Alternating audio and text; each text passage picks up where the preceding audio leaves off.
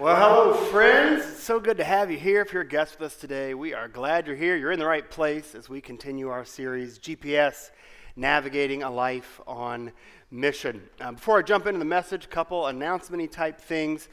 Next week is our annual budget vote, where we vote on the 2020 budget. Copies of that are available this week, kind of at that door that way, and at the main doors out that way. There'll be people, if you're the kind of person who wants to read all that. If you want to read it in super detail, call the church office, stop by any time. Our budget's unopened. It's not a secret, so you're welcome to look at it if you've got questions about the budget. Also, the next bylaws meeting is Tuesday night. I know some of you have been wondering, is that the last one? Well, sort of. As I mentioned last week, we've had some really good meetings so far, and some of those have led to some suggestions of 3 little changes that we want to make before we vote on the new set of bylaws, which means we're not going to have the bylaws vote this fall. We're going to take a minute, make those changes, and we'll kind of do the vote in the spring, which means if you're thinking, but wait, I saw the bylaws, how will I see the changes? Don't worry. We'll have a whole nother round of bylaws meetings in the spring. So we'll have lots of opportunities. They're available here at the church. I promise we're not going to sneak this by you. But we are going to have finished the process we're in now with this draft, because there might be more suggestions, make some changes, and then we'll start that rollout process probably in January, February, and vote sometime in the early spring. So I'll give you an update on that. Also remind you that today is the last day for our Sunday night service. So we'll move back to 5 services starting next week. All right, so we're talking about the GPS. The technology is pretty simple. If you get the destination set correctly and the tool is working properly, it will take you to the destination. You miss a turn, it'll just recalculate, and still, as long as the destination is set and the tool is working, you will arrive where you are. And we've just said, in our life as followers of Christ, the destination for us got set by Jesus, to make disciples, baptizing them in the name of the Father and the Son and the Holy Spirit, and teaching them to obey all that I have commanded. That is the destination for us as a church and for us individually. This is the mission we're put on. We don't get to go in there and kind of play with the buttons and set a different destination. But what that does mean is that along the way, many of us miss a turn or kind of get confused or lose our way or aren't paying attention, get listening to music and not listening to the GPS or something like that. And so often we do have to make a course correction in our life to just kind of say, okay, am I still aiming for the destination? We've said for us to be missionaries, we need conviction that we're called to be missionaries. And we need clarity to know in this season, in this moment, what is the mission field that God has given for us? Where are we supposed to put our gospel energies so that more disciples are made, more people are brought to faith in Jesus Christ? And we think that there's this helpful tool that can help us. And thankfully, it starts with the letters GPS. And we think if you want clarity about your mission field, you're looking for the intersection of these 3 things. God's gifts through you. What is it that God has allowed you to do that you might use for God's kingdom? God's priorities for you. What is it that God cares about that you also care about? Where does your heart beat in sync with God? And the third is God's story in you. What is the story that God has written in your life that might open up a missionary opportunity today? And I think for a lot of us who are struggling with the clarity, maybe you're kind of in that place where you want to be a missionary and you're ready to say I'm a missionary and the conviction God needs is growing in you, but you don't have clarity about your mission field. I really think kind of spending some time with these 3 could help give you that. God's gifts, God's priorities, God's story. Last week we focused on the first 2 of those, God's gifts and God's priorities. There was a play involved, so if you missed it, go check it out on YouTube or Facebook or something like that. You might want to see it. It was pretty amazing, if I do say so myself. Yeah, there was a play involved. But more than that, we kind of ended with some questions, like just real simple questions that might just kind of motivate this. And maybe we just said, if you want God's Spirit to give you clarity, you could just spend some time in prayer with these questions. You could ask this question: God, what gifts do you want to give through me? Most of us are pretty good at asking a different version of that question about the gifts we want God to give to us. That's not this question. This is the question: God, what gifts do you want to give through me. Through my life and through the little time I have on earth, what gifts do you want to give through me? And maybe you could ask this question: God, where are you softening my heart to look a little more like your heart? Where are you helping me, God, love and care for the very people you love and care for? We kind of summed up the message last week. We put it together in one question, right? It's this question: God, what do you want done that I can do? Like if every morning you woke up with that question: okay, God, it's another day. Today, what do you want done, God, that I can do? And then if every day you could go to bed and say, I didn't do everything, God, and I messed up some of the things I did do, but I spent my whole day trying to do things that you wanted done. That'd be a pretty good day, wouldn't it? And you could just do that again and again. That'd be a pretty good life on mission with Jesus. So what we want to do today is we want to kind of bring in that third lens. Maybe you're still struggling with clarity, and for a lot of people, this third lens is kind of the one that really helps them. Not, in addition to knowing what God's gifts are and God's priorities are, the question we're asking is, what is the story that God has already been writing in your life, or that God is writing right now? And what you'll discover is that by paying attention to the story God is writing in your life, it will open up a mission clarity that God wants you to have. You've already noticed this in the lives of other people. You know what I'm talking about. Maybe you've gone through a grief, and many people have tried to comfort you, and you know they were doing their best, but it sort of rang hollow.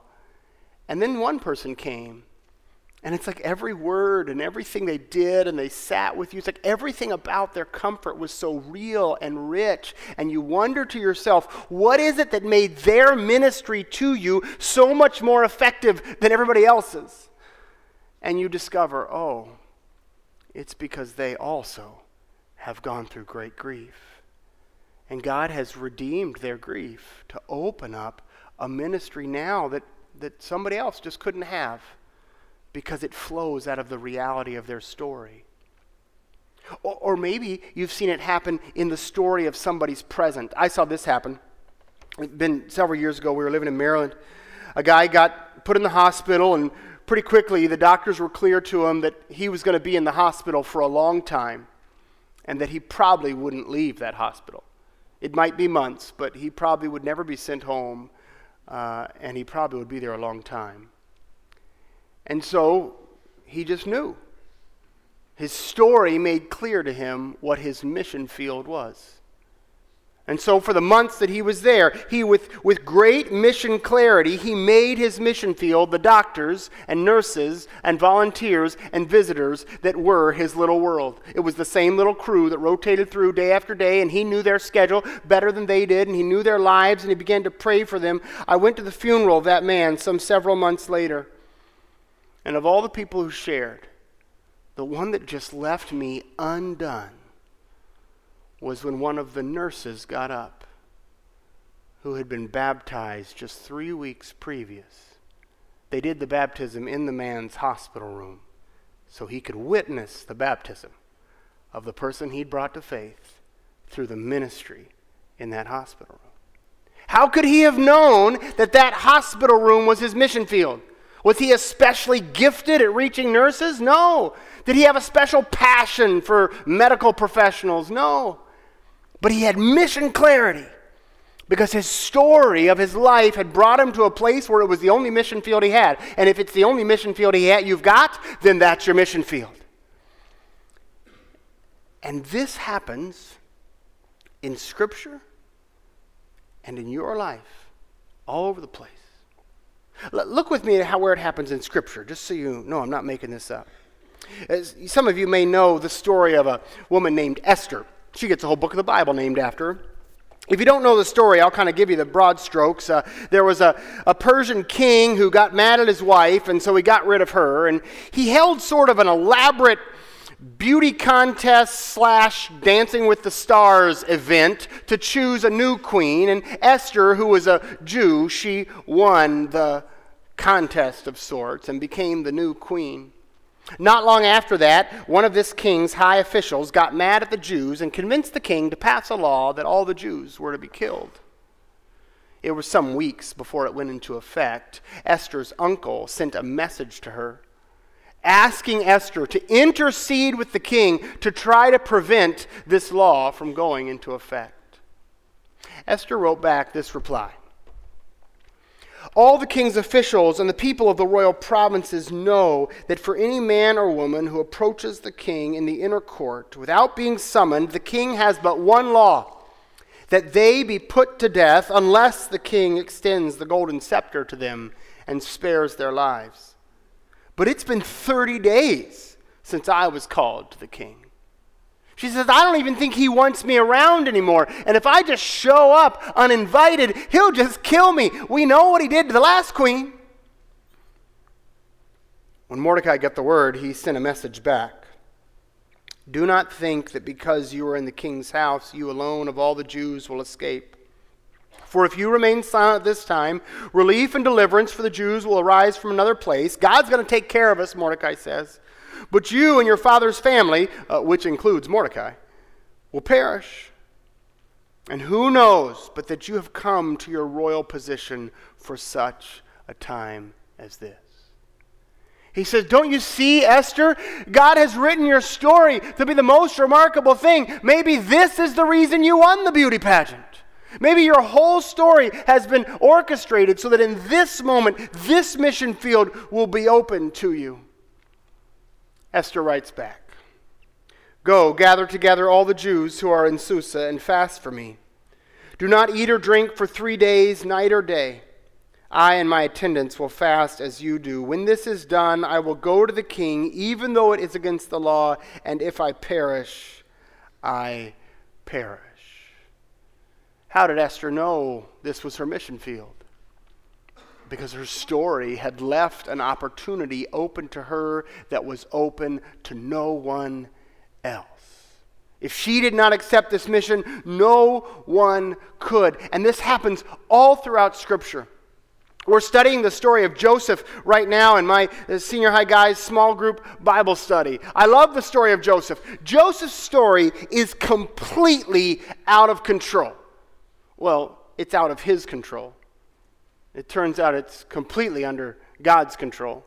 But you wouldn't know it. You read the story, 1 minute he's a favored son, the next minute he's trafficked property. Then he's an important slave, then he's falsely accused and thrown in a dungeon. Pretty soon he's the master of the prison, then he's the master of Egypt, and then he's reunited with his family. The story is just all over the place with one common denominator. Wherever that story takes Joseph, it becomes his mission field. And he serves, and he gives, and he ministers in the name of his God. Genesis 39 is sort of the center of that story. I love the last verse of Genesis 39. See, Genesis 39 is a crazy chapter. It starts when he's sold as a slave, and then he works his way up as a slave, and then he's falsely accused of a crime, and then he's thrown in a dungeon where he's forgotten and left to rot. And the last verse of that chapter, the one where you go from being a slave to falsely accused to rotting in a dungeon, the last verse of that chapter is this: the Lord was with Joseph and gave him success in whatever he did. I love that verse. Gave him success? By what definition of is favored son to trafficked slave to imprisoner left forgotten in a dungeon?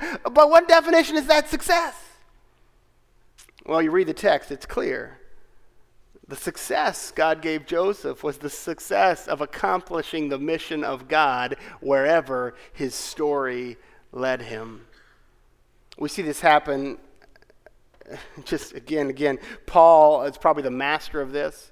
This dude named Paul was an early follower of Christ. He wrote a whole bunch of the Bible. He planted a whole bunch of churches. He was probably the most effective missionary in the first century of the church. And his entire mission was driven by being faithful to the implications of his story.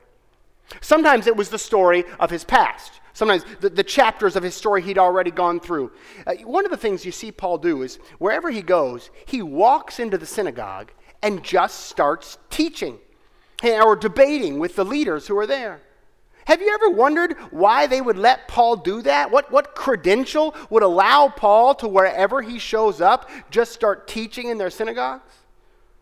Well, it's because Paul studied at the most important rabbinical school in the whole world of that day. He studied under the teacher Gamaliel. He was a well-educated, well-credentialed rabbinical teacher. Some of you have a piece of paper like that, a piece of paper that proves you've learned a lot or you have some degree. God bless that piece of paper as long as what you're using it for is to open a door of mission and ministry that I couldn't go through. Some of you go down on medical mission trips, and you're fixing people's teeth and whatnot. They never invite me to go on those.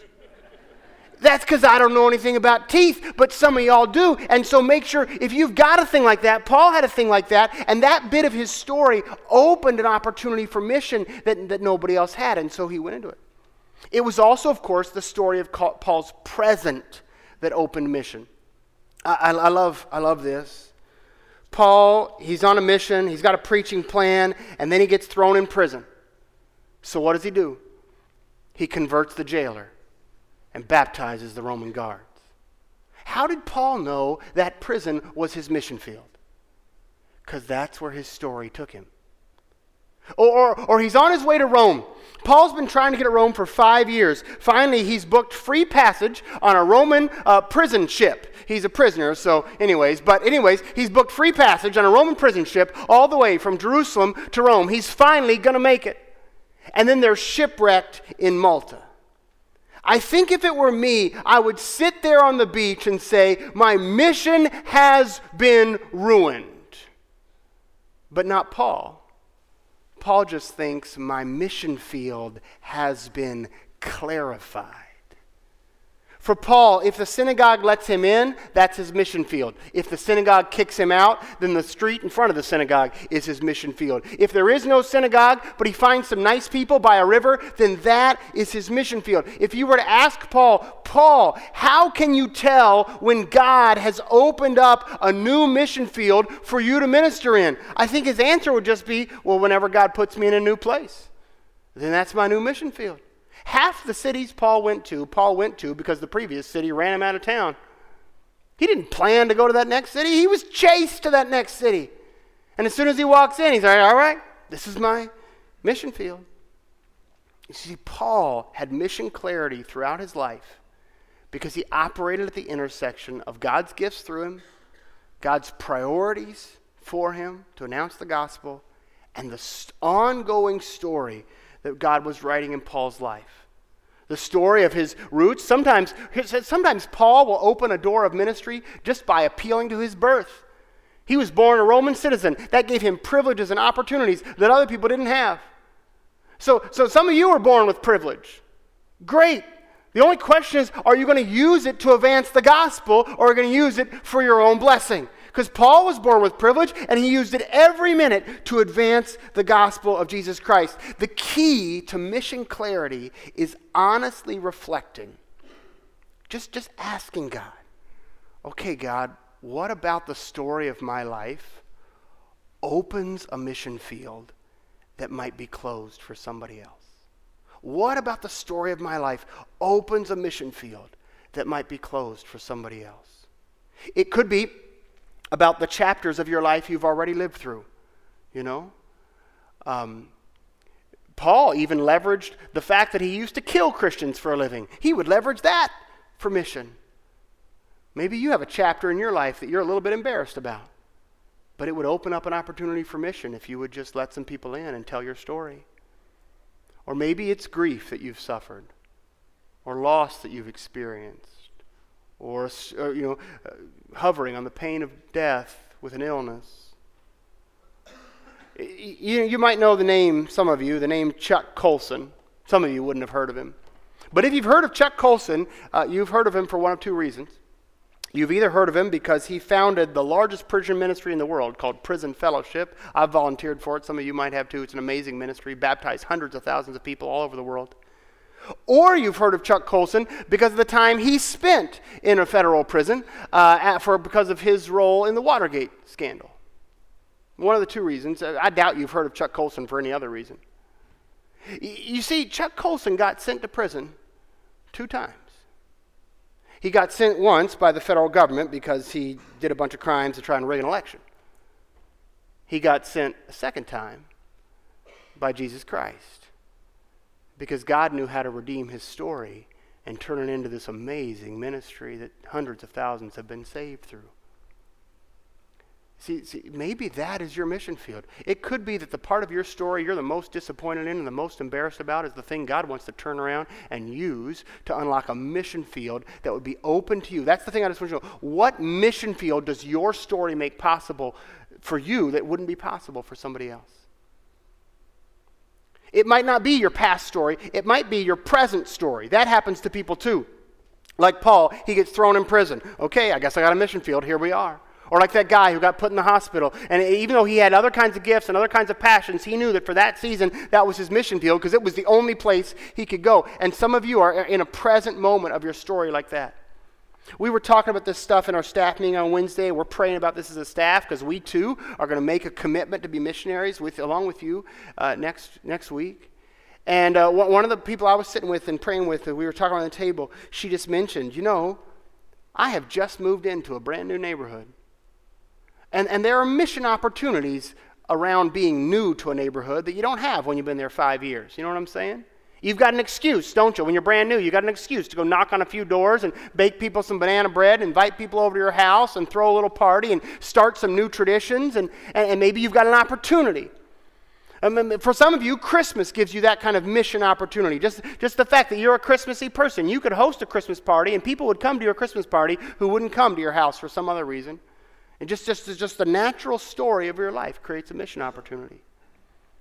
I'll just say, some of you are parents. I just want to be clear. The friendships you make through your kids with their friends and with their friends' parents, that is a golden opportunity for mission. But that's a window that closes. Okay? Some of you are parents of young kids. Please don't tell yourself that you're going to leverage that mission opportunity in a year or 2 or 3 or 4. That is a recipe for a life filled with regret. Some of the most amazing mission opportunities I've had have been sitting on park benches watching my kid play with some other parent's kid. And in the midst of that, we start talking about parenting and life and values and what matters. And I invited a person to church once. The conversation started with, what are you doing for childcare these days? We have so much trouble with childcare. And I didn't even think. I just said, the people in my small group mainly do it, mostly for free. And they said back to me, what's a small group? And one thing led to another, and one thing led to another, and 2 or 3 weeks later, they visited the church. You've got a mission opportunity that opens up when you're in those parenting years, and that mission will soon close. Students, I want to be super clear. Some of y'all in middle school, you've got access to that mission field for 3 years. You're either going to make the most of it or you're going to squander it and regret it for the rest of your life. Some of y'all in high school, you've got 4 years, okay? Would you have a strategy for leveraging the gifts God has given you and the priorities you have and the place your story has led you to make the most of that ministry? I see some college students here. Looking around, most of y'all got 5.5 years, okay? You got 5.5 years. Some of you 6 or 7, but don't get lazy just because you got more time. Okay, I'm just kidding. But that's a mission field that you have access to in a way nobody else has access to. I promise if I showed up on your college campus and went and sat down in your cafeteria, they would not think I was one of the fellow students. I know I look young for my age, but not that young, okay? They would recognize I'm the old guy and it would be awkward. Nobody would sit down and ask me how finals are going or how midterms were or anything like that. You have access, you have missionary access nobody else has. I had a friend 6 or 7 years ago. He retired at 62, a little early, still in great health. He lived not far down the road from us and had the most amazing garden. He was my Harford County, Maryland garden expert. Taught me how to translate all the things I learned down here to what would work up there in Harford County. I loved his yard. I loved him. He told me, though, that he was going to sell his house and move into a brand new, giant, 60 and older gated living community. It was going to have 10,000 residents when it opened, and it was going to expand from there. Big thing had walls and gates around it, had a golf course on the inside. A person my age couldn't even get in unless your name was on the list by somebody who was one of the residents. If you invited a family with kids to come, they could stay a maximum of 3 days. I mean, this place was serious about locking out all the young folk. They wanted nothing to do with them. He told me he was moving there to this little tiny condo. I got worried at first. I assumed he must have gotten sick because he was a great gardener and he split wood and he was just this real outdoorsman of a guy. I said, how are you going to move into that little tiny condo and all this? He said, for the past couple years, I've been driving by this place on my commute, watching it being built. And I saw the signs that advertised 60 and older, active living community. Nobody else was going to be allowed to enter. I went on the website and read how restrictive it was. And I just got thinking, more than 10,000 people are going to live inside those walls. And you took to look at me, you couldn't even go there and preach the gospel to them. You couldn't go there and lead a Bible study. You couldn't go there and share your faith. We couldn't plant a church there. You couldn't do anything. And he said, I just figured somebody who had access, who could get through the gate, ought to go. A few weeks later, he launched a Bible study. A few weeks after that, he launched his second. A couple months after that, they launched his fourth. Last time I did anything with him, it was to help him rent a portable baptistry, and they were going to be gathering hundreds of people to do some baptisms right there inside that retirement community. You see, his story had led him to a place where he had access to a mission field that nobody else did. Now, I don't have a story quite that good from my life. But here's what I do know. As I look back on my life, my greatest satisfactions in life are when God opened a window of mission and I did everything I could to walk through it. And my biggest regrets in life are when God used the story of my life to open an opportunity for mission that nobody else could take, that I had access to, and I didn't walk through. Some of you need to experience the urgency of your present situation. You need to experience the urgency that the chapter of your life that you are in right now has missionary opportunities attached to it that will soon be snatched away from you. And either you will have done everything you could to seize that moment for the gospel while you could, or you may in fact regret it for the rest of your life. I can tell you the names. In fact, I remember the names of the people where I missed the opportunity better than the names of the people where I took it. Because of your story, you have opportunities for mission that nobody else has. You have opened doors to places nobody else can go. You have people who would listen to you share the gospel who would never even meet with me. People tell me every once in a while, I sure wish my friend would meet with you so you could tell him about God's love or tell him about the hope we have in Jesus. And the only response I have is they probably never will unless they meet with you first. You're the one who has the opportunity to take the gospel to those places because of the story God has written in your life, and nobody else does. Next week, we're going to have a chance, I hope, for everybody in this church to just say, come forward, let us pray for you, and just say, I'm a missionary, and my mission field is, and you're going to name it. And you're going to have that kind of clarity when you're at the intersection of the gifts God wants to give through you, the priorities God has given for you, and the story God is right now writing in your life. Let's pray. Gracious God, we want to be ready to say yes to your call. And so I just ask that over this coming week, you would foster some spiritual conversations in our homes. Bring groups of friends together to wrestle with this. Bring husbands and wives together to wrestle with this. Bring brothers and sisters and moms and dads and kids and families and everybody else together to wrestle with what are you calling us to do? What about our story opens up an opportunity for mission that we close to anybody else, but it's right there for us to step into with the good news of Jesus Christ? And I pray that as that clarity builds, God, that conviction would rise along with it, and that we would be ready as your church next week to just say, we're on mission, we know what our mission field is, and we're headed toward it. In Jesus' name we ask all this. Amen.